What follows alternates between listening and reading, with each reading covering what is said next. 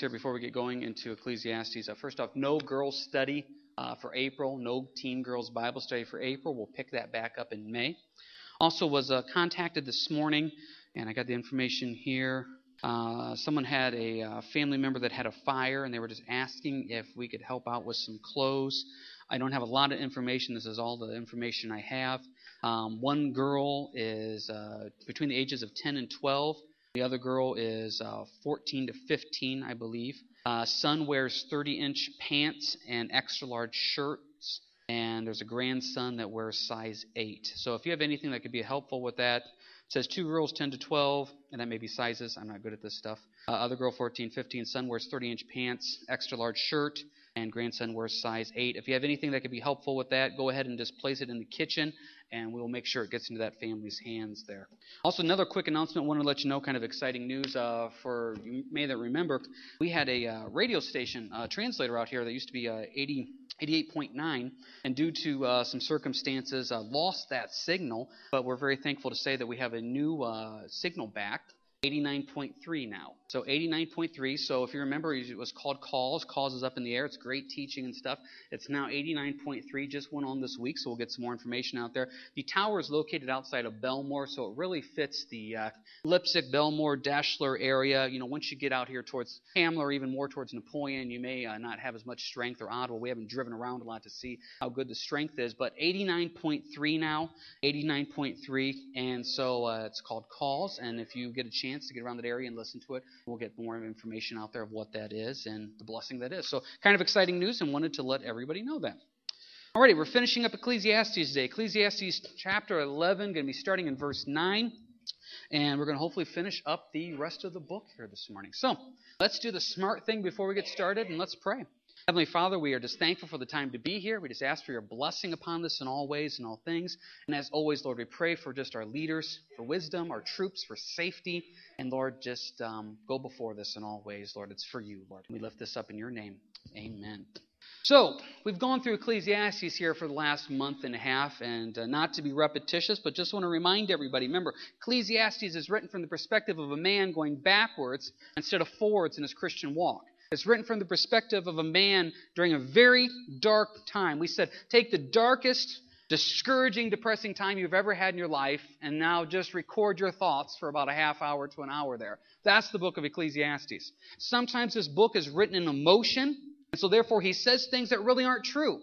But don't we do that in the middle of emotion? We say things that aren't true. Sometimes his theology is not right on. And it's not that it is biblical truth, but this is truth on how he felt at that time. Haven't you said things during your times in life that maybe weren't true? Like, what's the point of praying? Why go to church? Why do this? It doesn't do any good. Those thoughts are recorded in this book. This is one of the most honest books in the entire Bible, and it really gives us a perspective on just that dark times, those seasons of life that are very difficult. We can all relate to that. So with that being said, how does he finish up this book? Well, verse 9 of Ecclesiastes 11 says, "Rejoice, O young man, in your youth. Let your heart cheer you in the days of your youth. Walk in the ways of your heart and in the sight of your eyes.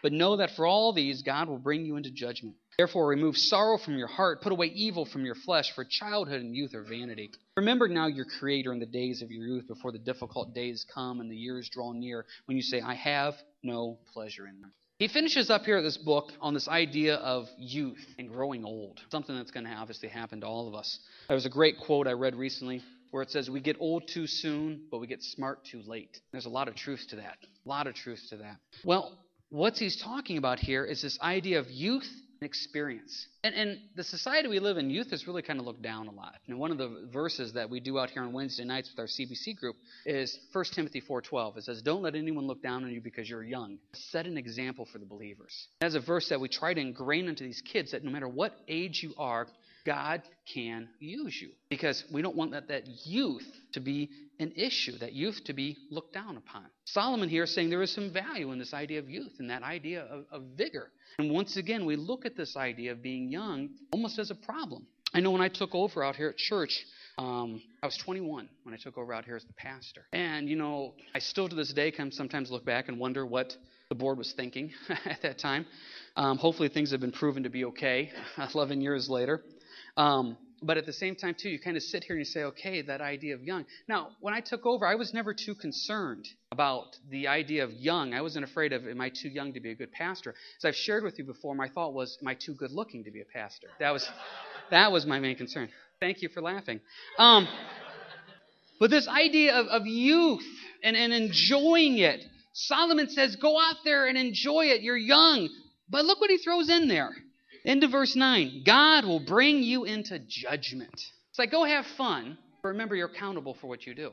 Now, there's a good perspective there, and this is something we've tried to do out here at church. We take Titus chapter 2 very seriously. Titus chapter 2 says, let the older women teach the younger women, and let the older men teach the younger men. That's the way God has designed this system to work, is that the younger men go to those older men for wisdom and encouragement, and the younger women go to the older women for wisdom and encouragement. That's the way the system is supposed to work, and that's the way it does work.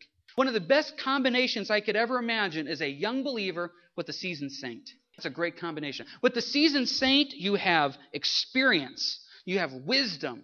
They've been around the block. With the young Christian, you have that youth, that vigor that feels like they can go change the whole world and see them all saved for Christ. Let's be honest. After we've walked with the Lord for a while, we get a little disheartened on things. And so we become, yes, we have the wisdom. Yes, we have the experience. But then we reach a point of almost like, well, maybe they could get saved. I don't know. These things just don't work out. The young believer's like, why can't they get saved? Paul got saved. Why can't they get saved? The young believer's like, why can't we pray about this? And you put that combination together, so therefore that seasoned saint remembers what it's like to be totally consumed and on fire with the idea that God can do anything. But then that young saint also sees that wisdom and experience of walking with the Lord. It's a great combination. It's a beautiful combination on how it's supposed to be together. I know for us at our house, our kids, when we ask them to pray about stuff, they just assume it's just going to work out. When someone gets sick, you just pray. Well, they get better. When things don't work out the right way, you just pray. It gets better. There's this assumption that it's just that simple. You know, when our boys get scared in the middle of the night, we'll go in there and they're scared. Well, what does Matthew 10:31 say? Jesus said, don't be afraid. They know that verse. They do something wrong to each other. They hit each other or something. What's Ephesians 4:32 say? Be kind to one another. They know those scriptures. Now, isn't it that simple? When you're scared, what are you supposed to do? Jesus said, don't be afraid. When you do something you shouldn't do, isn't it simple? Be kind to one another. See, the problem is as adults, it's more complicated than that, isn't it? But you know, it's more complicated because my life has a lot of things going on. So this fear and worry that I have, there's some pretty big things that I'm dealing with. And, well, wait a second. Isn't the truth of the Scripture still that simple? Jesus said, don't be afraid. Isn't the truth of the Scriptures be kind to one another? Well, yes, I know I'm supposed to be kind to one another, but the people I live with, the people I work with, what? No. You're taking a simple issue and complicating it. Well, life's complicated. Sometimes life is complicated. But part of the beauty of Scriptures, and this is what we've been talking about in our study on Wednesday night in 2 Corinthians, is the simplicity of Christ. How simple is it? He said, don't be afraid. Why? Because we trust Him. He said, be kind to one another. Why? Because that's the right thing to do. But this youth has this excitement. And that's what it's saying right here in verse 9. This idea of the heart cheer you in the days of your youth. Walk in the ways of your heart. And in the sight of your eyes. What you want to do, go do it. We took a few days off here at the end of this week, and we took the kids up to Toledo. We went to a couple spots. First one we went to was, the first one. Went to Imagination Station, if you haven't been up there. Really hands-on. You know, whatever the kids want to do and touch, they can do. And just had a real fun time. But then we also took the boys to the Toledo Art Museum. Talk about not being hands-on. And I'm not kidding, and if you go ask Dawn about this, she's going to say it wasn't this way, but I was there, I saw it, and Dawn's a liar. Judah, our second one, did not know he was not supposed to touch. He came this close to touching a Monet. He just went up and wanted to touch the Monet. That's what you do. And this idea of youth, of excitement, that's what I want to do, so that's what I do. Verse 9, the sight of your eyes. Solomon says, fine, go do that.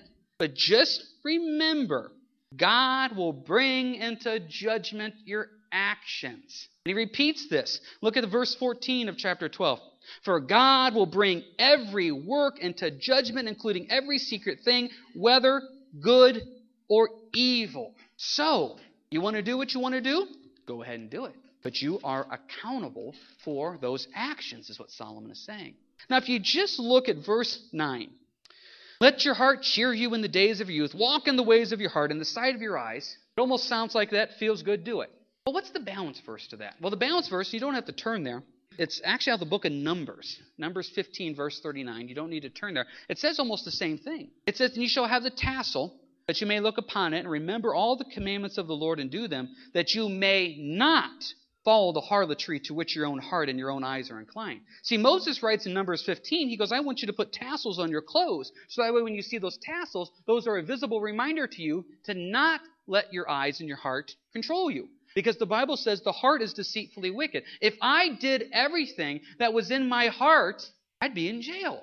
If we did everything we wanted to do, we would be such a sinful, immoral group of people. Because our heart is deceitfully wicked, the Bible says. So when Solomon says, do what you want in your heart, well, Moses would say, yeah, but, because I'm putting these little tassels on your clothes, so that way when you see them, it's a visible reminder to say, I am accountable for my actions. And that's now what Solomon says too. God is going to bring every work into judgment. Now, that either scares you, or you're like, okay. I mean, because the truth of the matter is, are you willing to stand before the Lord and let your life be opened up? And not just your life be opened up. Look at verse 14. Including every secret thing. That's big. Now you have to know this. Great verse to write down, and we're going to refer to this verse later. It's 2 Corinthians 5:10.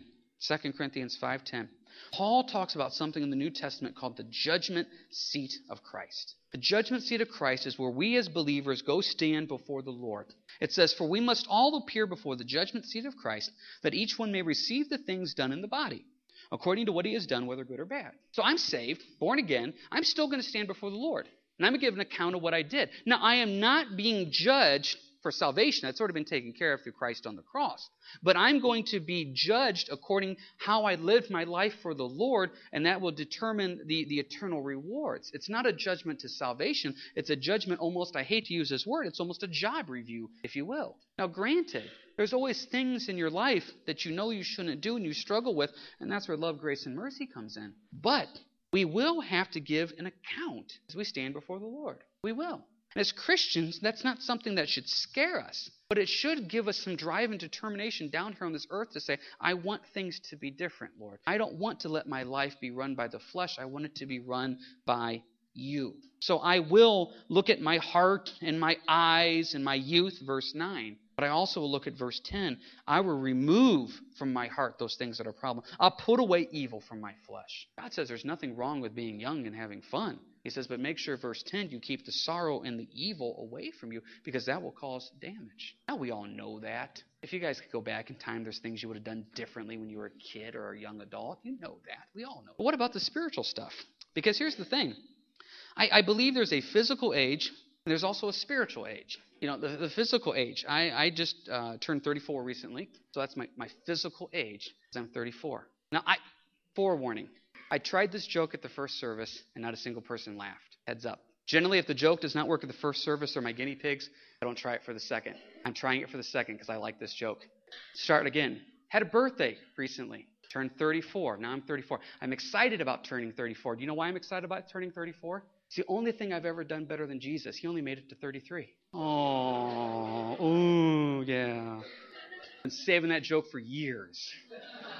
Like you won't at least repeat it to somebody there. So, this idea of youth and growing up, this is something that we as Christians, there's a maturity that's supposed to happen to us. Paul wrote in 1 Corinthians 13, because when I was a child, I spoke as a child, I understood as a child, I thought as a child. But when I became a man, I put away childish things. For now we see in a mirror dimly, but then face to face. Now I know in part, but then I shall know just as I am also known. Paul says that you at one time were a child, but you grew up. You grew up physically. Now Paul says you have to grow up spiritually. I've met some people that have been walking with the Lord for years, and let's just be totally blunt. They should be deeper in their walk with Christ. I'm not saying that judgmentally, because we all have areas in our own life, but the truth of the matter, Paul is saying, wait a second, you can't keep year after year after year walking with the Lord and still remain a spiritual child. You can't. There is something that's supposed to happen to you as you grow, as you take in the word of truth and the worship and the service and the testimonies. You're supposed to grow in your walk with the Lord. The writer of Hebrews goes one step further. He says in Hebrews 5, for though by this time you ought to be teachers, you need someone to teach you again the first principles of the oracles of God.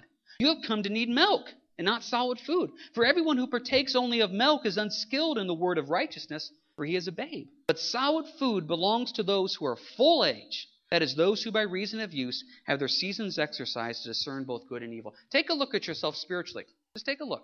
Are you still on the bottle spiritually? God says you're supposed to get off the bottle and now move to solid food. If you've been walking with the Lord, there has to come that time and place where you are growing in what you do. And so therefore, you no longer are the spiritual child. You're now becoming the spiritual man or woman that God has called you to be. Now, let's just be honest. We all have things that we're immature about. Now, we'll mention things publicly that sound mature. You know, I struggle with this. Could you pray for me? Could you pray for me in this area? But there are certain things in our life that we really are immature about, and we have spiritual hissy fits, like a 2-year-old. Paul says, don't be a child, be a man. Writer of Hebrews says, get off the bottle and start moving now to the solid food. There has to be growth in your walk. Now, look back over your Christian walk here. Over the last few years, are you growing in your walk? Are you getting out of the spiritual toddler age and hopefully becoming more of a spiritual man or woman? Are you no longer on the spiritual baby bottle but now ready for the solid food? Are you progressing in how you serve? Are you progressing in how you witness in testimony and how you grow? Because that is just what happens as you go deeper in the Lord. As you go deeper in the Lord, you are taking in spiritual nutrients. And the point is, as you grow, things are supposed to change. Problem is, I know a lot of Christians that take in spiritual food. They physically grow, but spiritually they don't. I heard a pastor say one time, the church is full of a lot of fat sheep because we're taking things in, but we're not giving them out. And that's part of being a Christian, is giving out what has been taken in. And is saying, I want to grow in my walk in the Lord. So there is this aspect of Ecclesiastes of physical, young becoming old. And that's what he's going to talk about. But there's also the spiritual aspect biblically of growing as a Christian. And why do you need to grow as a Christian? Because jump back to Ecclesiastes 12. Look at verse 1. Remember now your Creator in the days of your youth before the difficult days come. Because guys, it's going to get hard. It's going to get difficult. We live in almost this fallacy of when we become a believer, we get saved, that it's just all going to be wonderful. Well, in eternity, it's all going to be wonderful. Jesus said, in this world you will have trials and tribulations. Difficult days are coming. Now, if we know difficult days are coming, verse 1 of chapter 12, shouldn't we do everything we can now to make sure everything works? I run into this a lot of times where people are like, well, life's good. Things are clicking. Things are good on the home front. Things are good at work. Things are good. So they don't say it in so many words, but that's why I really don't need church. I really don't need the Lord. Things are good. I'm glad things are good. I don't say this to put fear in you, but there's going to come a time where things aren't good. And you take those steps now while things are good to keep growing because you know the difficult days are coming. Because when the difficult days are coming and then you try to find your relationship with Christ, sometimes you have to dust it off and it's hard to find. So when the times are good, you still keep planting seeds. You still keep growing. You don't wait for things to fall apart to get right with the Lord. You stay right with the Lord to know that you have the strength to go through whatever difficult days are coming. Because difficult days are coming. This is an ongoing theme of the book of Ecclesiastes. When things are good, they're not going to be good forever. When things are bad, they're not going to be bad forever. You may have a good day at work tomorrow. You may have a bad day on Tuesday. That is the ebb and flow of life. But the truth is, the Creator, God, is there with you every single step of the way. And part of maturity is knowing that and realizing. But we get emotional about stuff, don't we? And we have a little hissy fit just like a 2-year-old does. Now, we may not stomp our foot and cry and roll around on the floor. But spiritually, we have a hissy fit where God says, can we mature past that? And it happens to everybody. One of my favorite stories in the Bible. And I didn't know this until I heard teaching recently because I never put all the time frames together. But you remember the story of Jacob and Esau? They were the twins that were born, and their dad was Isaac. And so it got time where Isaac said in Genesis 27, he goes, I'm dying. My days are shortened. Time's almost over. He goes, I want to bless Esau. Esau was a daddy's boy. So he goes, I want to bless Esau. Give him the blessing. And so he calls Esau in. I'm dying. I'm getting old. He just keeps repeating this. I'm dying. I'm dying. So I want to give you the blessing. So Esau goes out to do it. Well, Jacob, who was a mama's boy. And so Jacob, his mom comes and says, hey, your dad's going to give the blessing to your twin brother Esau, so go pretend to be Esau. Which I just find one of the strangest stories in the whole Bible, because you remember what Jacob had to do to be like Esau? He put goat skin on his arms because Esau was a very hairy man, the Bible said. Have you ever touched a goat? Just don't think about that too much. But the point is, so they go in, Jacob pretends to be Esau, and Jacob steals the blessing. Esau's ticked. I mean, he's ticked. He wants to kill Jacob. That's how the story goes. But Esau says, out of respect to my father, I'm going to wait because my dad's going to die. So once my dad dies, like a mob movie, I'll go back and pay my revenge. Do you realize, as they're waiting for Isaac to die, and they keep repeating this chapter, Isaac's old, he's going to die, he's going to die. Isaac lives at least another 50 to 80 years after that. The reason I bring this up is because I run into Christians. It's all over. I'm not going to make it. I can't make it another year. I just can't make it another week. I can't make it another month. It's just not going to happen. It's the end. Oh, come on. You're being Isaac. The end is coming. My body's falling apart. I'm frail. I'm old. Next thing you know, 3 decades later, you're still in this world. My point is, we allow the situation of the world and the emotion of the difficult days to get us. When you are going through a difficult time, it's hard for you to imagine your head being above water again. It's hard to imagine everything being okay because it's so full of emotion. Part of spiritual maturity, of the child becoming the man, of getting off the baby bottle onto the solid food is realizing, Lord, it is a difficult time, it's a difficult season, but you will get me through. The problem is, we get to the end of verse 1 of chapter 12. I have no pleasure in him. I've done visits like that before. I just want to die. This is just horrible. My life is horrible. I just want it to be over. I just want to die. I want it to all be done. I have no pleasure. Boy, isn't that what we've seen in Ecclesiastes? How many times has Solomon said, what's the point? What's the point of living? What's the point of going on? It's just not worth it. Well, and as we've said, I think every week in Ecclesiastes, if you're living your life without the Lord, what is the point of it? What is the point of going to get up the next day? If you do not have that relationship with Christ, what is the point? Because Christ is life. Yeah, right now things are clicking. Marriage is good, work's good, family's healthy, things are good. Not being prophetic here, but it's going to get difficult. Difficult days will come. The Bible promises that. Not to hurt you or to harm you, because that's the fact. What's going to happen then? Well, Solomon now talks about growing old. And as we go through verses 2 through 8 here, look at all the symbolism. We'll come back and break this down. Talks about growing old. Verse 2. While the sun and the light, the moon and the stars are not darkened, and the clouds do not return after the rain, and the day when the keepers of the house tremble, and the strong men bow down, and the grinders cease because they're few, and those that look through the windows grow dim. When the doors are shut in the streets, and the sound of grinding is low, when one rises up at the sound of a bird, and all the daughters of music are brought low, and they also are afraid of height, and all the terrors of the way. When the almond tree blossoms, the grasshopper is a burden, desire fails, for man goes to his eternal home, and the mourners go about the streets. Remember your Creator before the silver cord is loosed, or the golden bowl is broken, or the pitcher shattered at the fountain, or the wheel broken at the well. Then the dust will return to the earth as it was, and the spirit will return to God who gave it. Vanity of vanities, says the preacher, all is vanity. Look at the symbolism. I just wrote this down quickly as I was going through this message.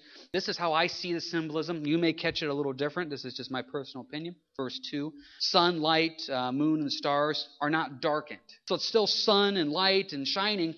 Problem is you can't see it. Getting old. Verse 3, the keepers of the house tremble, possibly referring to the hands. Strong men bow down. The knees aren't as strong as they were.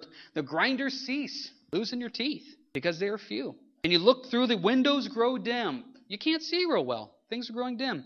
The doors are shut in the streets. Have you ever noticed how sometimes people get older? They just want to stay inside. They just want to feel safe and comfortable. They don't like going out anymore. The sound of grinding is low. Why is the sound of grinding low? You don't have many teeth.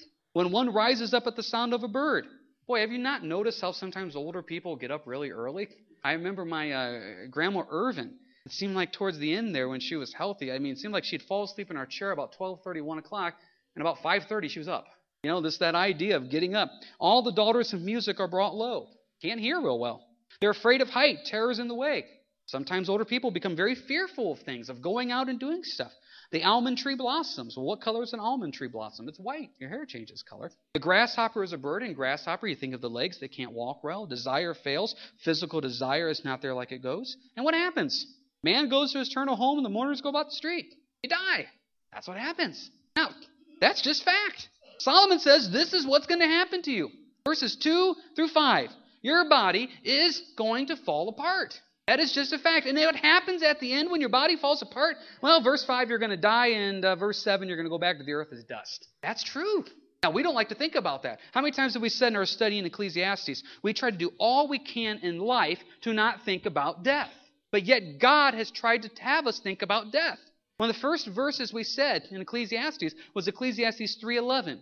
God has put eternity in your heart. He's put eternity into your heart. There's a reason why God has put eternity into your heart. Because if you think you will never taste death, to be quite honest, you'll think you'll live forever. And so therefore, the seriousness and the consequences of your actions will hold no accountability. They won't. It is a fact. If you knew your day of death, and you knew that you would be healthy, wealthy, and wise up until that day of death, and you knew it, wouldn't you live life differently? You would probably not worry so much about being right or moral or not burning bridges, because there'll be time at the end to get everything made right with God. Part of the reason why eternity is in our hearts is we don't know how, when, or why we're going to die. And so therefore, that keeps that perspective in the back of our mind to keep us focused on the Lord. Because verse 7, I will return to the dust, and the spirit will return to God who gave it. Verse 8, Solomon says, it's all vanity. It's all meaningless. Now, isn't that the way the world works? What's the point?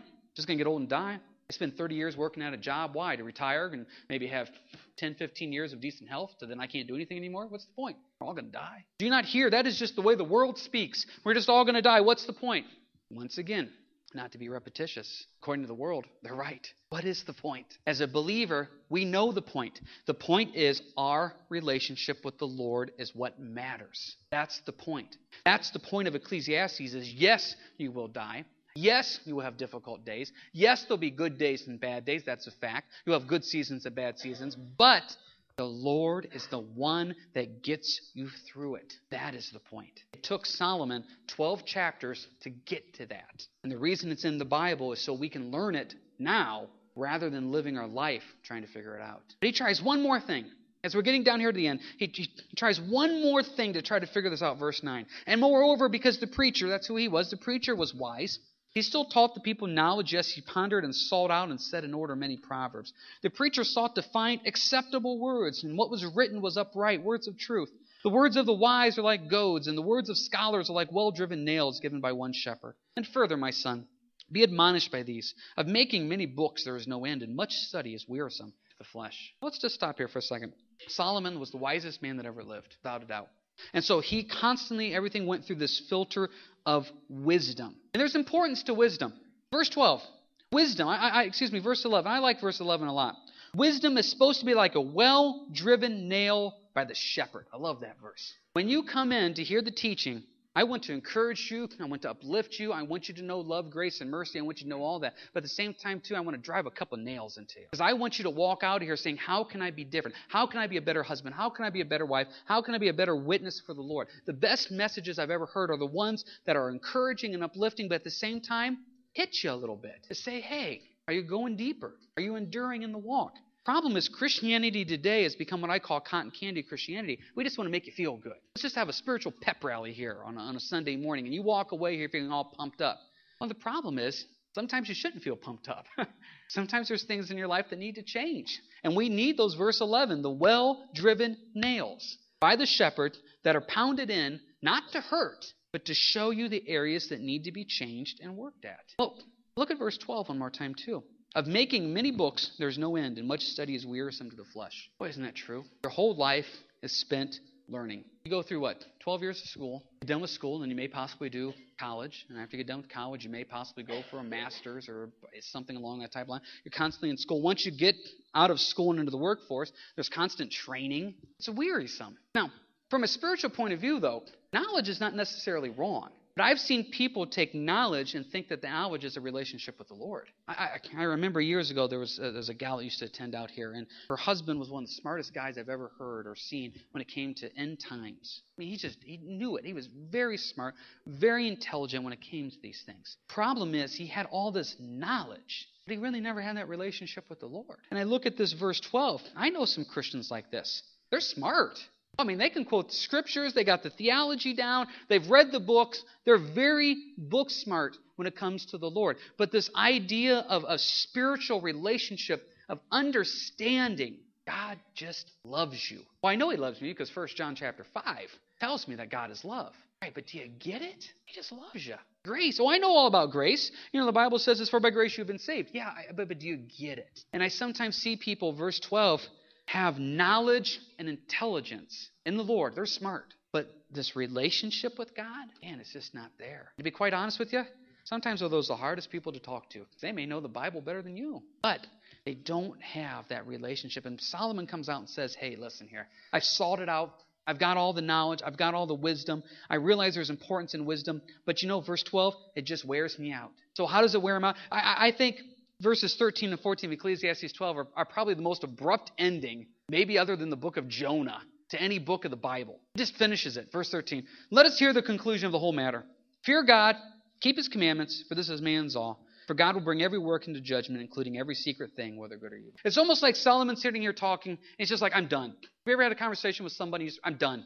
We've covered it. We've rehashed it. We've covered every angle of it. I'm just done. I think Solomon reaches a point here through the Spirit of, you know what? Let's just sum this thing up. Fear God, keep his commandments, for that's man's all. If you want one verse that just totally takes everything you need to know and puts it very simply, Ecclesiastes 12:13 is that. If you fear God and keep his commandments, you got it all figured out. It is that simple. It is that simple. Solomon has spent 12 chapters trying to find the reason and meaning and purpose of life. He finally figures it out. Fear God and keep his commandments. How many times have we told you out here? The Bible says there's 2 W's that you're supposed to do. Witness and worship. How simple is life? You don't need to study your purpose or figure out why God has you here. He has you here to be a witness to the unsaved and to worship him. It's that simple. And how do you do that? By fearing God and keeping his commandments. Remember that word fear literally means healthy respect. You have a healthy respect for who God is. And you keep his commandments. You obey because that's the best place to go. And why do we do it? Well, verse 14, God will bring every work into judgment, include every secret thing. Now, once again, that verse either encourages you because you get to meet your Maker, or it scares you with fear. I have to meet my Maker. Now, I know this. When I get home from church, as soon as I open the door, there's going to be 4 boys that come running at me. And they're excited to see me. They can't wait to see me. They come grab my legs and daddy this, daddy that. Now, if I only get 3 of them, and one's kind of hovering off on his own in the distance, what's wrong? Well, generally what's wrong was he's done something wrong today, and Dawn has made some comment of, you know what, your dad and I need to talk when he gets home about what's going on. He's not excited to see his father. Haven't you ever had a thing like that in your life? I remember I had one growing up as a kid.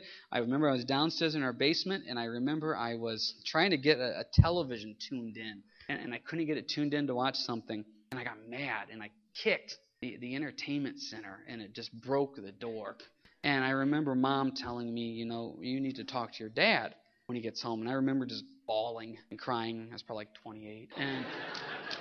And so I wasn't excited about Dad coming home. And just the full record, since my father is in here, he did respond with grace, love, and mercy. We glued the door back together, and everything's fine and dandy. But the point is, I was not excited about Dad coming home. This idea of meeting your Maker, once again, it's either excitement or fear. I'm not perfect. I am sin. I am flesh. There's a lot of things I'm still working on. But you know what?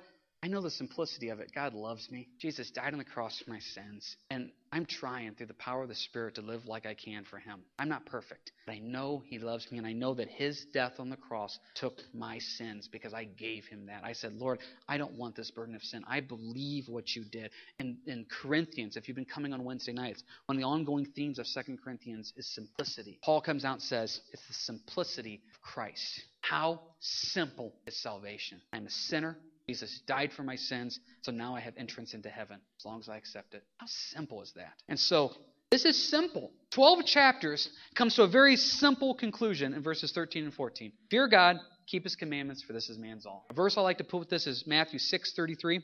Matthew 6:33 says, seek first the kingdom of God, and all these things will be added unto you. Very simply put, what's first in your life? If you put God first in your life, everything else falls into place. If your emotions are out of whack, if your spiritual life's out of whack, if everything is just falling apart around you, Matthew 6:33, are you putting God first in your life? If you put God first in your life, everything falls into place. Now note, I did not say everything falls into place the way you want. We just got done studying Ecclesiastes. You will have good days and bad days, good seasons and bad seasons. But the Lord will be there to get you through it in all ways and all things. And you will have ups, you will have downs. But there is that foundation and stability of Christ that gets you through everything you're facing. Because why?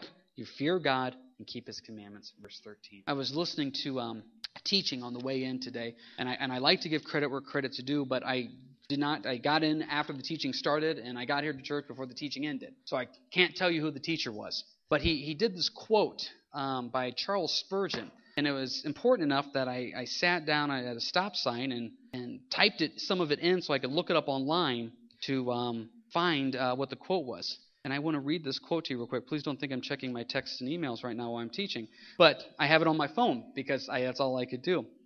I like this quote. This is from Charles Spurgeon. It says, fits of depression come over the most of us. Cheerful as we may be, we must at intervals be cast down. The strong are not always vigorous, and the wise are not always ready, the brave are not always courageous, and the joyous not always happy. There may be here and there men of iron, to whom wear and tear work no perceptible deterrent. But surely the rust frets even these.